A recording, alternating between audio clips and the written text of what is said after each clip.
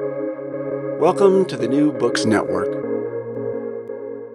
Hi, everybody, and welcome back to New Books in History, a channel on the New Books Network. I'm Holger Dressler, the host of the channel. Today, we'll be talking to Emalani Case, a Kanaka Maoli lecturer in Pacific Studies at Victoria University in Wellington, New Zealand, about her new book, Everything Ancient Was Once New, Indigenous Persistence from Hawaiʻi to Kahiki, fresh out from University of Hawaii Press.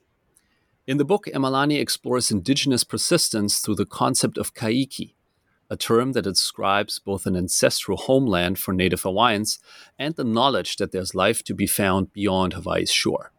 Emalani frames Kahiki as a sanctuary, a place where ancient knowledge can constantly be made anew. It is in Kahiki, she argues, and in the sanctuary it creates, that today's Kanaka Maoli can find safety from the continued onslaught of settler colonial violence, while also confronting some of the often uncomfortable realities of being indigenous in Hawaii, in the Pacific, and in the world. Emalani Case, welcome to the show. Thank you so much for having me. Emalani, I wonder if you could begin by telling our listeners a little bit about yourself. Sure. Aloha mai kākou. First of all, it's just a pleasure to be here and to share this space and this time with you. I think in introducing myself, it's only appropriate to start with where and who I come from. So my name is Emalani Case, and I come from a place called Waimea on the island of Hawaii. And why that's important is because I think when I think about who I am, even as somebody who's now living in Aotearoa, New Zealand, who I am is very much a reflection of where and who I come from.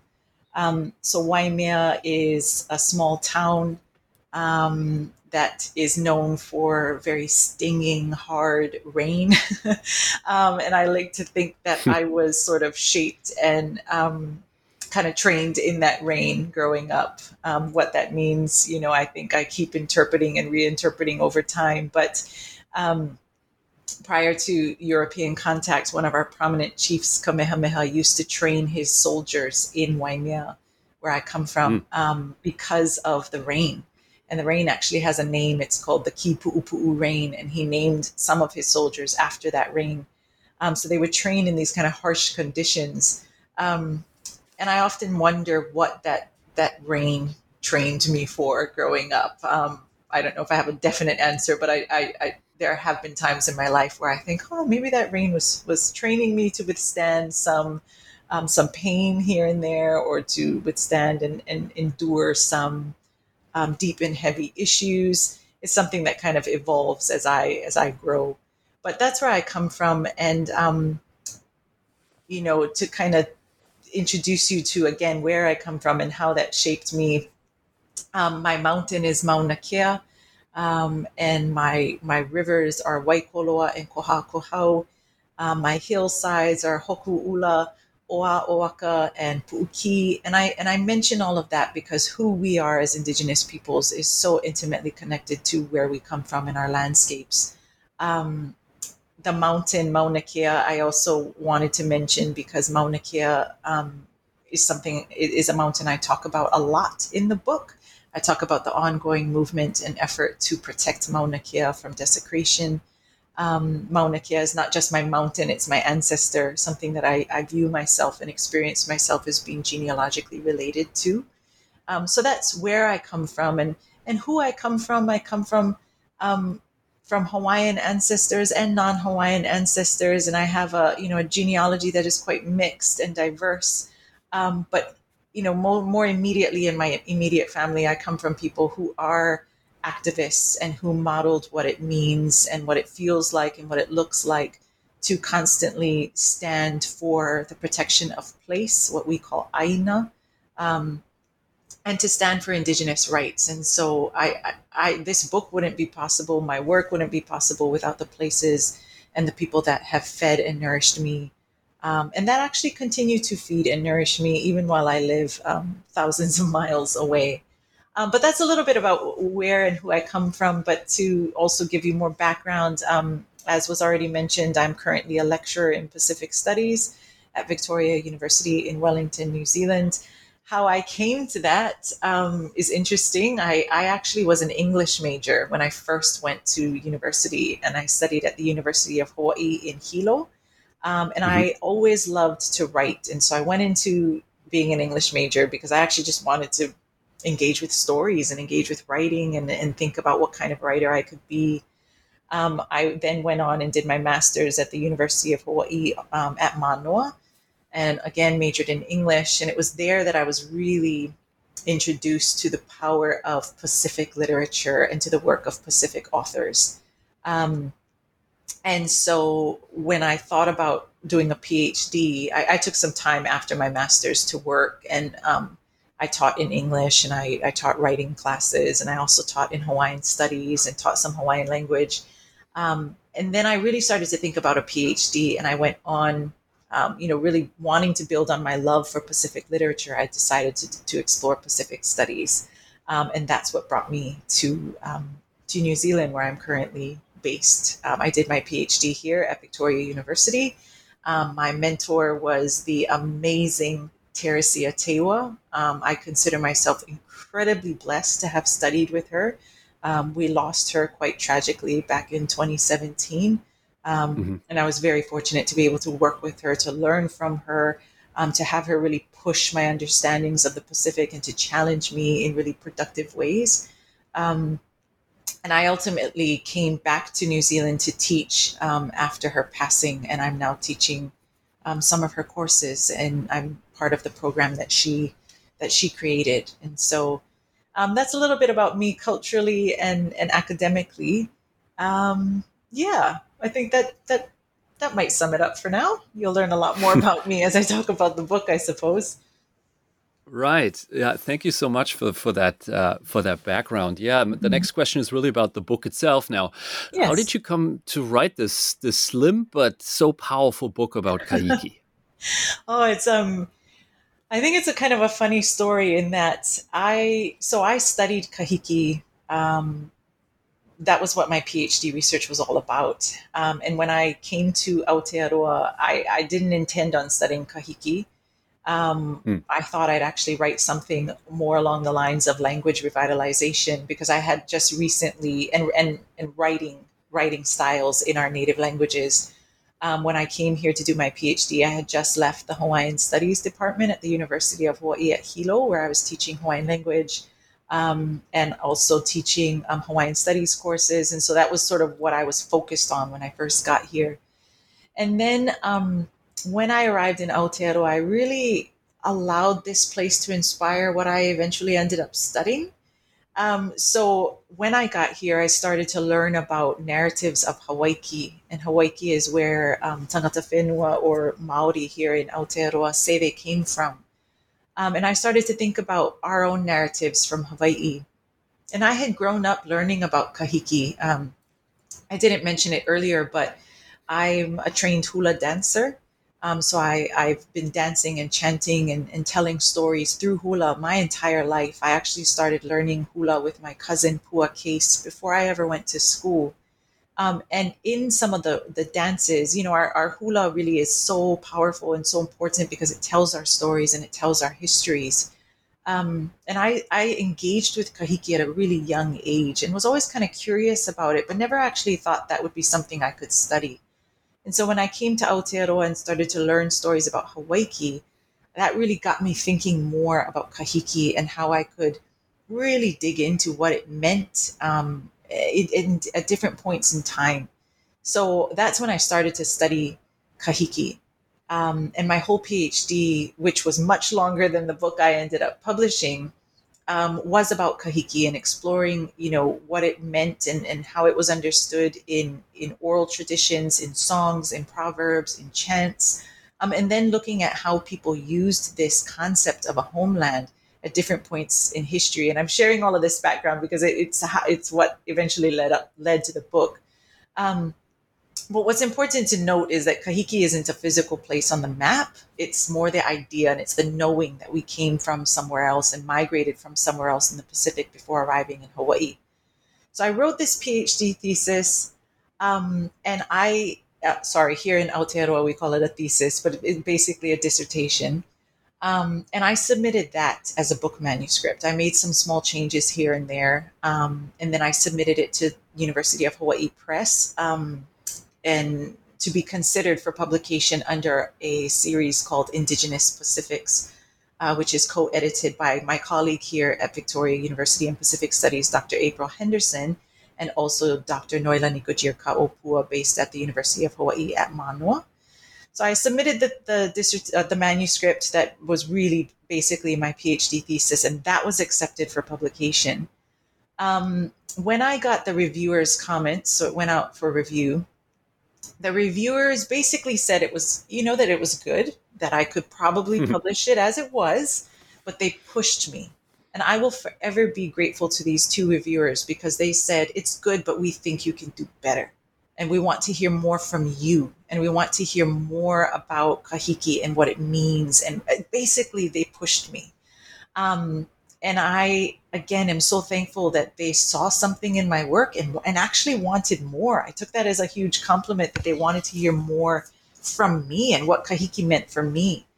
And so I realized when I looked back at my PhD work that I did a whole lot of work to look at what Kahiki meant to other people, but didn't fully dig into what it could mean for me and what it could mean for our movements, particularly our movements to protect place. So in a kind of crazy move, I don't know if I'd recommend this, I took the manuscript that had technically already been accepted and that the reviewers and editors said only needed some revision, and I basically rewrote it. So I took out entire chapters. I rearranged the pieces that I wanted to keep, and I added a lot of new content. And my colleague and my dear friend here, Dr. April Henderson, she and I have this very vivid memory, because she's one of the editors of the series that my book is published with. We have this very vivid memory of me walking up to her one afternoon at our office and saying, "Hey, April, how much am I allowed to change?" And very nervously, she said, "What are you thinking?" And I said, I feel like I have to rewrite parts of this. I just feel like I can't. The thesis at that point, the PhD manuscript, had felt so old to me by that time. And I felt like there was so much more that I could do. And thankfully, she trusted me and she said, "Okay, do what you need to do." And so that's why the book is so much shorter, actually, because I thought, if I want to say these things about Kahiki, I actually think I need to take a lot out, and really focus on the messages that I want to centralize in the book. And I wanted to make the book more accessible. I wanted it to speak to our social movements today. I wanted it to be relevant to the now. And so I rearranged and rewrote big portions. And thankfully, when I resubmitted the new manuscript, it went out for a second review, and the reviewer came back and said, "Publish it." So I was so blessed in that, one, the editors trusted me, and two, that, UH Press provided that opportunity. So that's a little bit about the book and, how I even came to write it. It was a process of kind of PhD work, and then a lot of rewriting and rethinking and re-engaging with Kahiki. Yeah. I wanted to ask you more about Kahiki now. It's part of the title and the central concept that you've already touched on. Yeah. It seems like you're not the only scholar that has recently returned to Kahiki. Kealani Cook's recent book of the same title, Return to Kahiki, talks about Native Hawaiians in Oceania in an earlier period, in the second half of the 19th century. And you are taking the story, I mean, you moved through centuries, but you have definitely more of a focus in the early 21st century, the recent years. Yes. So can you tell us more about what Kahiki actually is, how it changed over time, and why you chose to have Kahiki as your central theme of the book? Sure. Thank you for that question. And I just want to give a bit of a shout out to Kealani Cook. When I introduced myself earlier and said where I come from, Kealani and I both come from Waimea. So we come from the same place. And I remember a few years back, he and I actually ended up working at the same university. We were both at the University of Hawaii in West Oahu. And it just kind of was funny that we both come from the same place. And without realizing it, we both went on to kind of study the same thing. And we were fascinated by Kahiki and presented it in very different ways. But I've drawn a lot from his work, and I'm really thankful just for his scholarship and for who he is as a Kanaka as well. But to give you a bit more background on Kahiki, as I explained earlier, it's the concept of a homeland, an ancestral homeland away from Hawaii. So we can find in our archives of songs and chants and dances and prayers, even and proverbs, we can see references to Kahiki. And why I say it's not really a specific spot on a map is because you can actually see people refer to Kahiki and then kind of clarify afterwards that Kahiki doesn't mean Tahiti. It could mean Tahiti, which is often the assumption that people make, but it could also be so much more. And so I understand Kahiki as being, again, this knowing that we migrated from somewhere else and that we have this base in the Pacific. Really importantly, though, when Hawaiians, after European contact, Kahiki eventually over time evolved, and it wasn't just used to refer to this ancestral homeland. It was actually then used to refer to any place outside of Hawaii. So Europe could be Kahiki, America could be Kahiki, any place outside of Hawaii could be Kahiki. So you see, as Kanaka, as Hawaiians had these evolving engagements with the outside world, Kahiki evolved with them and became the term that they then used to explain their changing experiences with the world. In the 1800s, around the time America is in Hawaii, and they, you see the overthrow of the Hawaiian monarchy in 1893, the illegal overthrow of the monarchy, and the later annexation. You can find in the Hawaiian language newspapers, and there were many, many Hawaiian language newspapers, and there was such a wealth of literature being developed at that time. You can find people really playing with Kahiki and using it in strategic ways to express either their loyalty to the monarchy and therefore their protest and resistance against American imperialism, or sometimes their support of America coming into Hawaii. So you see, what I took away from doing that research in the Hawaiian language newspapers is that you saw Kanaka Maoli who were empowered enough to use these old concepts strategically, who didn't look at these concepts and say Kahiki is something that can't be touched, that can't be changed, but rather looked at it and said, how can I continue to use this concept, just like my ancestors have done, to now explain what we're experiencing today? So you could see people saying, hey, Kahiki is like this Pacific homeland. It's our connection to the Pacific. So maybe we can use Kahiki to turn our attention back towards the region that we are a part of. And that was used as a means of resisting, again, American encroachment. But at the same time, you can see other people saying, well, Kahiki is also everything outside of Hawaii. And so you could see people kind of reinterpreting old proverbs and old prayers that talked about Kahiki, and then would say things like, well, America does have a place in Hawaii. Our Kahiki narratives have proved that. So I was really fascinated with those changes. And that's what I really looked at in my PhD, or while I was writing my PhD. And so when it came time to really revise the book and rethink the book, I thought about what Kahiki could mean for us today. And I'm very honest in the book in that I say Kahiki isn't something that people talk about all the time. It's not a term that we use all the time. It kind of exists in our memories and in our, our chants and proverbs and etc. But it's not something that you'll find Hawaiians talking about all the time. And so I had to ask the question, and I asked the question in the book, if it's a term that we're not always using, does it need to be?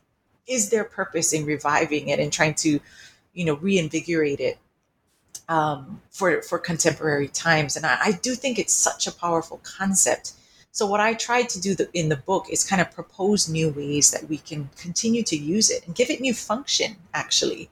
And so kind of building off of the title of the book, Everything Ancient Was Once New, I'm trying to take this ancient concept and renew it and constantly make it new so that it can continue to be ancient for generations to come, so that they can follow in our footsteps and follow in the footsteps of the ancestors who I've been following and add to it and see what it can mean for them in the years to come. And so in the book, even though the book does focus on different social movements and has a huge focus on indigeneity, what it means to be indigenous, and also on protecting place and protecting our rights in place, Kahiki is the concept that strings it all together, that brings it all together. And I frame Kahiki as a sanctuary.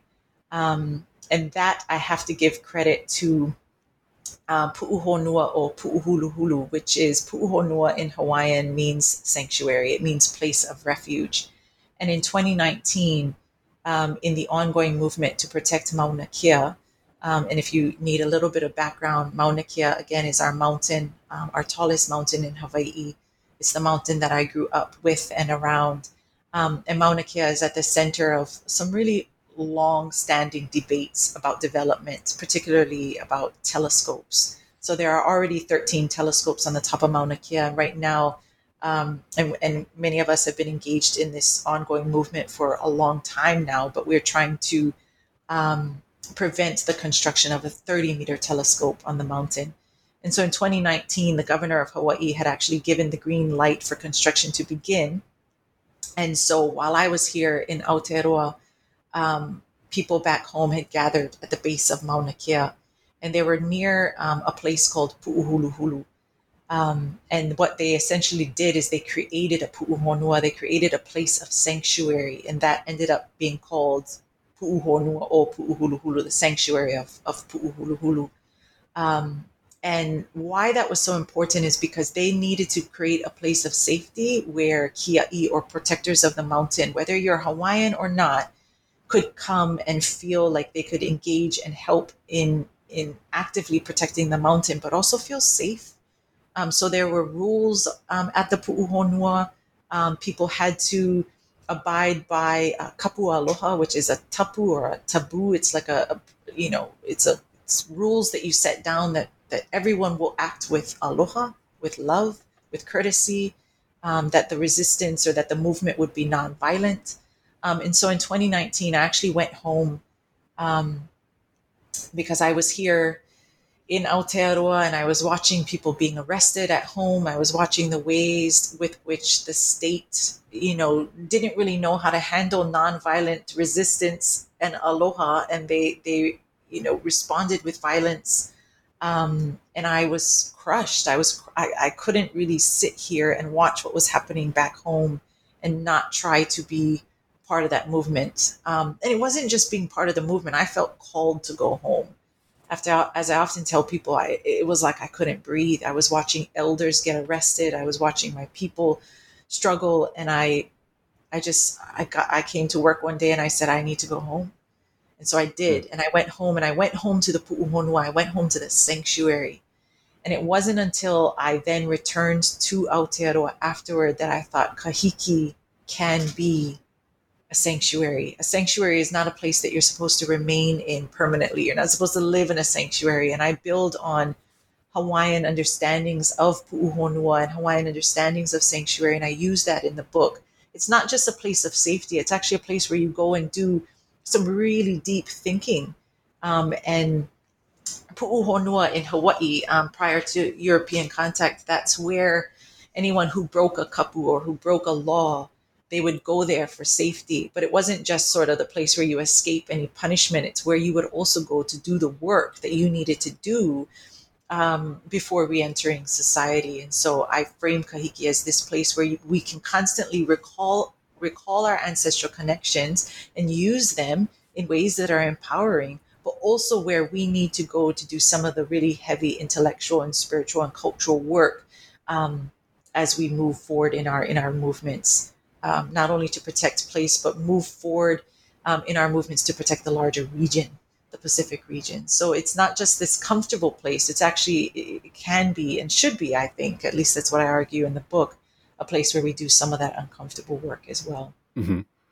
I'm really interested in the scale of the concept of Kahiki. As you write, it's not Hawaii. It could be Tahiti. Yes. It could be the rest of the Pacific or Right. even the rest of the world. Mm-hmm. So I'm really wondering how you think about these different scales and if Kahiki can really sort of refer to all of those spatial scales for different people at different times. What's your take on that? Yeah, that's an excellent question. And you know what's kind of funny is when I first got here and told people that I was studying Kahiki, the only reference that I had to kind of help people understand what that meant was Hawaiʻi. So I would say, oh, it's kind of like studying Hawaiʻi. And anybody who knew what Hawaiʻi was would go, whoa, that's huge. How do you even handle that? And so, today, even as I continue to engage with Kahiki and think about it, it's kind of that huge scale that keeps me continuously fascinated with it. It can be, yes, my Pacific homeland, but it can also be the whole world. And there's something that I think initially when I started doing this research, I found that quite overwhelming. I found the scale overwhelming. How do you even begin to talk about something that could be the whole world, but could also be as intimate as this is where my ancestors came from? And I think what I've found quite powerful is that it's because of that scale that I'm allowed to play with it a little bit. And in particular situations and circumstances and contexts, I'm able to pull on one or all of those meanings. In our language, in the Hawaiian language, we often have words that mean multiple things. And one of the beautiful things about composing in Hawaiian is that sometimes you can use words really strategically to mean one thing or to mean all things. And I think kahiki is one of those things, one of those words that when I use it, I can use it to refer to, yes, my Pacific homeland or to the rest of the world at once if I want to, or I can pick and choose which interpretations I want to forefront. Epeli Hau'ofa, the amazing Oceanian scholar, has this great line in, I think it's in his essay, Past to Remember, where he says, that's what we've been doing all along. We as peoples in the Pacific and actually around the world as well, we always choose quite strategically what parts of history we want to forefront, what concepts we want to forefront. We choose from he says, our vast storehouses of knowledge, and we selectively use the ones that are going to help us to push our own agendas. And I think kahiki, like all other concepts, is like that. I can choose the parts of it that I want to use. Depending on how I need it and how it's going to help me to push particular agendas, as Hau'ofa says. So I'm trying to remember what your initial question was, but I think just in thinking about the scale of kahiki, what once was quite overwhelming and kind of daunting for me has actually, I think, given me the permission that I needed to propose new ideas, because it's so massive. I could add to it and make it even bigger, but in the book, I focus on multiple interpretations of kahiki, but one of the things that I'm really drawn to is the fact that it's a non-physical space. And I think it's in the last chapter where I get into the idea of, or the power of having these non-physical spaces, having more of these ideological spaces that we can continue to visit and that aren't going to be threatened in the same ways that our physical lands and spaces are threatened with ongoing settler colonialism, and, et cetera. So I think there's kind of power in trying to learn how to navigate and this is something I'm still trying to learn how to do, but how to navigate these non-physical spaces. And to see what they can mean for us today. That's fascinating. I wanted to follow up on a point you made earlier that the concept of kahiki is not used in everyday discourse. That's from sort of the middle of your book. And you mentioned this, and I was wondering why that is. And what do you think the chances are that your book and maybe other books also and other conversations in other settings could help to reintroduce the term kahiki and also the sort of philosophy and the thinking around it? Yeah, I like I said earlier, because I grew up dancing hula, I knew about kahiki, and I think kahiki often exists in those contexts, hula contexts, or people who engage in learning histories through reading oral traditions, etc., you'll often have an awareness of it, but it's not often used. It's not used in everyday conversation, and there could be multiple reasons for that. If I just had to kind of guess, I think one is the fact that, at one time our language was banned and outlawed, and so not everyone speaks Hawaiian, and if you don't speak Hawaiian, you don't have the same kind of access to resources that talk about where you come from and that use terms like kahiki. If you're not in a hula school or a halau, and you're not actively learning these things, you might not even know it exists. You might not know about the concept kahiki. So there's that. But also, I think with colonialism and with being occupied by the United States, believe it or not, there are a lot of people whose associations are strongest with the states, and so there might not be as much of a need to think about kahiki and where you come from in the Pacific, because you just understand yourself as being American. And so, part of why I value the work of people like Kealani Cook and David Chang as well, who I mentioned in the book, is because they call us back to the Pacific, and they help us to remember, outside of those contexts of hula and mele and oli, or chant and dance and song, that we have these Pacific connections. And another person who I want to mention, who and I think this is really important because she very recently passed away, is Haunani-Kay Trask. And she was an amazing manawahine, an amazing woman, activist, scholar, intellectual. And though she may not have used kahiki by name, one of the things that I've always loved about, at least the interviews that you see, that you can find online, and the things that she wrote, is that she was always trying to orient us back to the Pacific. She was very clear in telling, people who weren't from Hawaii and who weren't Hawaiian, and telling Hawaiians as well, that when you're in Hawaii, you're in Polynesia, you're in the Pacific, it's not America. And though she may not have been using the term kahiki, she was talking about kahiki. She's talking about, if you understand yourself as being in Hawaii and then as being in the Pacific, you're calling upon those ancestral connections. You're calling upon kahiki, even if you're not using the term. And so part of what motivates me to continue to use kahiki is I feel like it gives people the language. It gives people that term that then can encapsulate those ancestral connections, that belonging to the Pacific region, that sense of obligation to the Pacific region. It gives you a term to use to talk about why and how, we are actually disconnected from America. It gives people the language. So again, there might be multiple reasons why we're not using it all the time. One, I think sometimes people just don't even know. And other, on some level, I think we're out of practice. We haven't been using it. We haven't been thinking about it enough outside of particular contexts. And so putting kahiki into a book like this and really trying to build on the work of people like Kealani and those who've written about kahiki before him is to normalize it in other spaces and to hopefully get other people to start using it and thinking about it and expanding on it. And giving us their own interpretations as well, because I do think it's a really powerful concept that's ours, and that we can own, and that we can continue to shape and recreate for the future. Yeah, I wanted to follow up asking you about your positionality in Aotearoa, New Zealand. Mm-hmm. You've already mentioned it a few times, and in one of the later chapters, you write about the triangle of settler colonialism.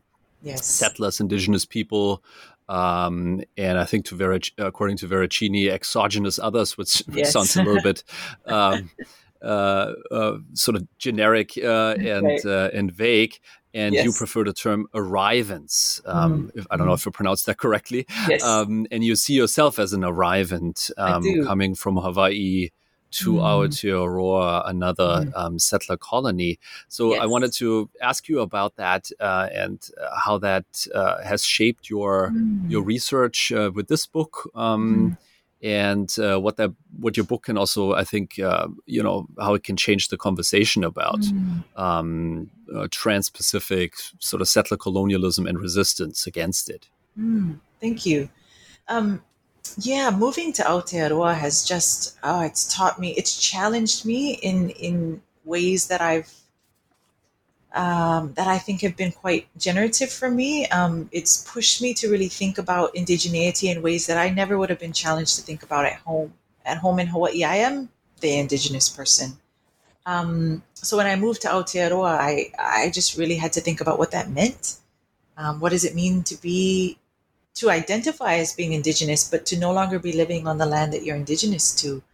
And so in one of the chapters, I do write about that, and I take some time to explore my own positionality here. And the reason I do that the reason I do that in the book and how that relates to Kahiki is because sometimes when we draw upon these ancestral connections, and this knowledge that we are related to one another, sometimes we can actually use Kahiki or other terms. Other Pacific peoples have different terms, whether it's Hawaii or another name. We might use those ancestral connections in kind of damaging ways. Um, in other words, or to give you an example, I could move here and live here and say, well, we're all part of the Pacific. And so that gives me certain rights. And that means that I can kind of claim a certain kind of belonging here. I've actually heard people say, well, we're all indigenous to the region. So, that should afford me certain rights here. And I don't think that works. And so when I moved here, I said, I don't want to lean on Kahiki to make myself feel too comfortable. I actually want to use Kahiki to challenge myself, to really explore my positionality, to do that kind of uncomfortable work. And that goes back to what I said earlier about sanctuaries, not just being these peaceful places where you're, relaxing and everything feels good. Sometimes you actually have to do the work before re-entering society. So in that chapter, I try to do some of that work to understand who I am in this place. And I tell a bit of a story in there about how when I first came back to Aotearoa, because I studied here initially and then I moved home and worked for a little while and then moved back when I got this position. And when I moved back and went into this role here at the university, I was pretty insistent on calling myself a settler. And what I found is that it actually made a lot of people uncomfortable. It made my Pacific friends uncomfortable, but perhaps, I don't want to say more importantly, but more, I think this helped me to kind of push my analyses of settler. It made my Maori friends uncomfortable. And what I realized is that, and many of my Maori friends were like, no, like, we acknowledge that you're not from here, but don't call yourself that. We don't like you calling yourself that. We want to call you this. And so some people would say, we actually would prefer to call you manuhiri, which is like a visitor or somebody who isn't from here, or a guest. I had other people who said, no, you're tuakana. Tuakana is like a reference to an older sibling. And so they would draw on these connections and this knowledge of ancestral connection in the Pacific, and they'd give me other names. And I was a little bit resistant of those names at first because, again, I didn't want to make myself feel too comfortable in a country that isn't mine, where Indigenous people are still oppressed and marginalized and need to be supported in their fight for and their stand for Tino Rangatiratanga, for self-determination and sovereignty. And so I didn't want my positionality to get in the way of that. But what I learned in the process is that when I insisted on calling myself settler, I then re-centralized or centralized the settler state as being the organizing, entity around which I understand myself and organize my life and the lives of those around me. And so I had to challenge myself to think beyond the settler and Indigenous binary. And so that's where I found, Veracini's work and his use of the term exogenous other, which is quite vague and is quite broad. And I kind of talk about, in the book, why I don't go into kind of really breaking that category apart. But I did find, there are other scholars who use the term arrivant. And so I liked to use, I kind of adopted that term in the book because I think that it challenges us as, in her book, Staking Claim, Judy Rohr talks about, thinking about what it means to arrive in places and the consequences of our coming to place. And so I liked her articulation of that. And that's why I started to use that term. You can't fit everybody into these two categories of settler and Indigenous. There are people who fill these kind of in-between spaces. And that can be said for any settler colony. And so I started to think about the potentialities of this third category, arrivant or exogenous other, knowing that it's incredibly complex, that it is an umbrella term that is being used, and it, it's helpful, but it simultaneously kind of flattens diversity. But I started to use that term and adopt that term so that I could constantly hold myself accountable and constantly question what it means to be here. What does it mean that I've arrived here, that I've come here? What are the consequences of my coming? And further than that, if I'm going to hold myself accountable to arriving and being here, what does that mean? What does that look like? How do I stand in solidarity with Maori, with Tangata Whenua? How do I continue to hold on to my own Indigenous identity while also recognizing where I'm at?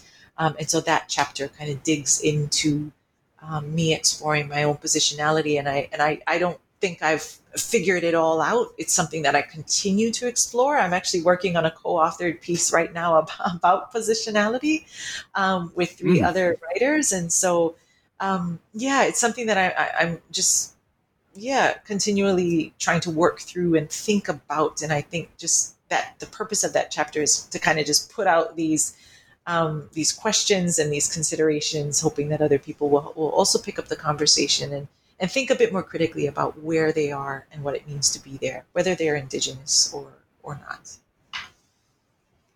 Yeah, I really found that very useful. And I'm looking forward to that piece on positionality soon. I wanted to take a step back towards sort of wrapping up the interview and ask you about genre. You mentioned at the beginning a little bit about the process of cutting out parts from your dissertation research and then repackaging and adding new elements, rewriting. I noticed that it's a very interdisciplinary book. You shift between the personal, the spiritual, the historical, and even the poetic. The book starts with a poem written by yourself with the title of the book as well. So I wanted to ask you about that. How did you think about this kind of sort of mixed genre approach, which is quite Pacific studies? It has a long tradition in that. And how do you see yourself in that tradition of writing a very sort of mixed interdisciplinary work? Right. Thank you. That's an excellent question. As you mentioned, I teach in Pacific Studies. Pacific Studies is quite interdisciplinary, so we encourage our students to bring the multiple voices and perspectives and disciplines together. We acknowledge and we honor the power of poetry and the power of art, and how that should sit alongside the power of the journal article and the book reference and citation, and how citing your ancestors and an interview with your grandmother is just as important as citing something that is published in the library. And so I think I just naturally started to do that because of my work in Pacific Studies. But in terms of the voice and how personal it is, I can't remember the year, but some years ago, actually, while I was doing my PhD research, I started a blog, and the blog was really just my way to kind of write, one, because I actually love to write. It's one of my passions, but it was also a space where I could kind of work through some of the things that I was thinking about in terms of my PhD. And when I submitted my PhD work and as a book manuscript, the two editors of the series Indigenous Pacifics came back, and what I now see is actually the biggest compliment. They said, "We like it, but we'd like it to also sound more like your blog."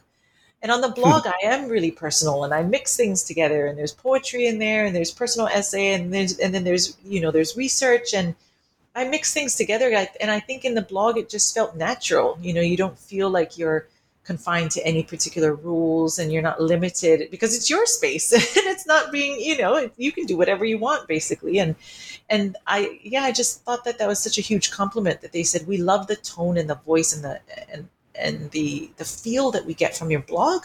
Can you bring more of that into the book?"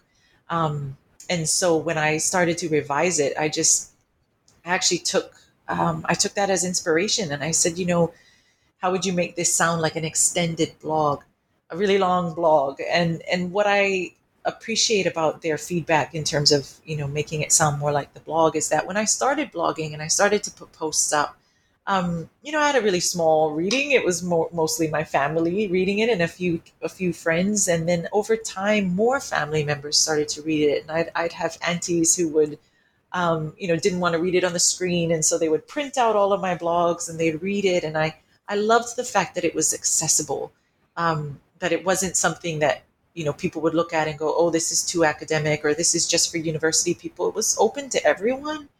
And so when I wrote the book, I wanted to make sure that it was academic and it was rigorous, but that, but that it was also accessible.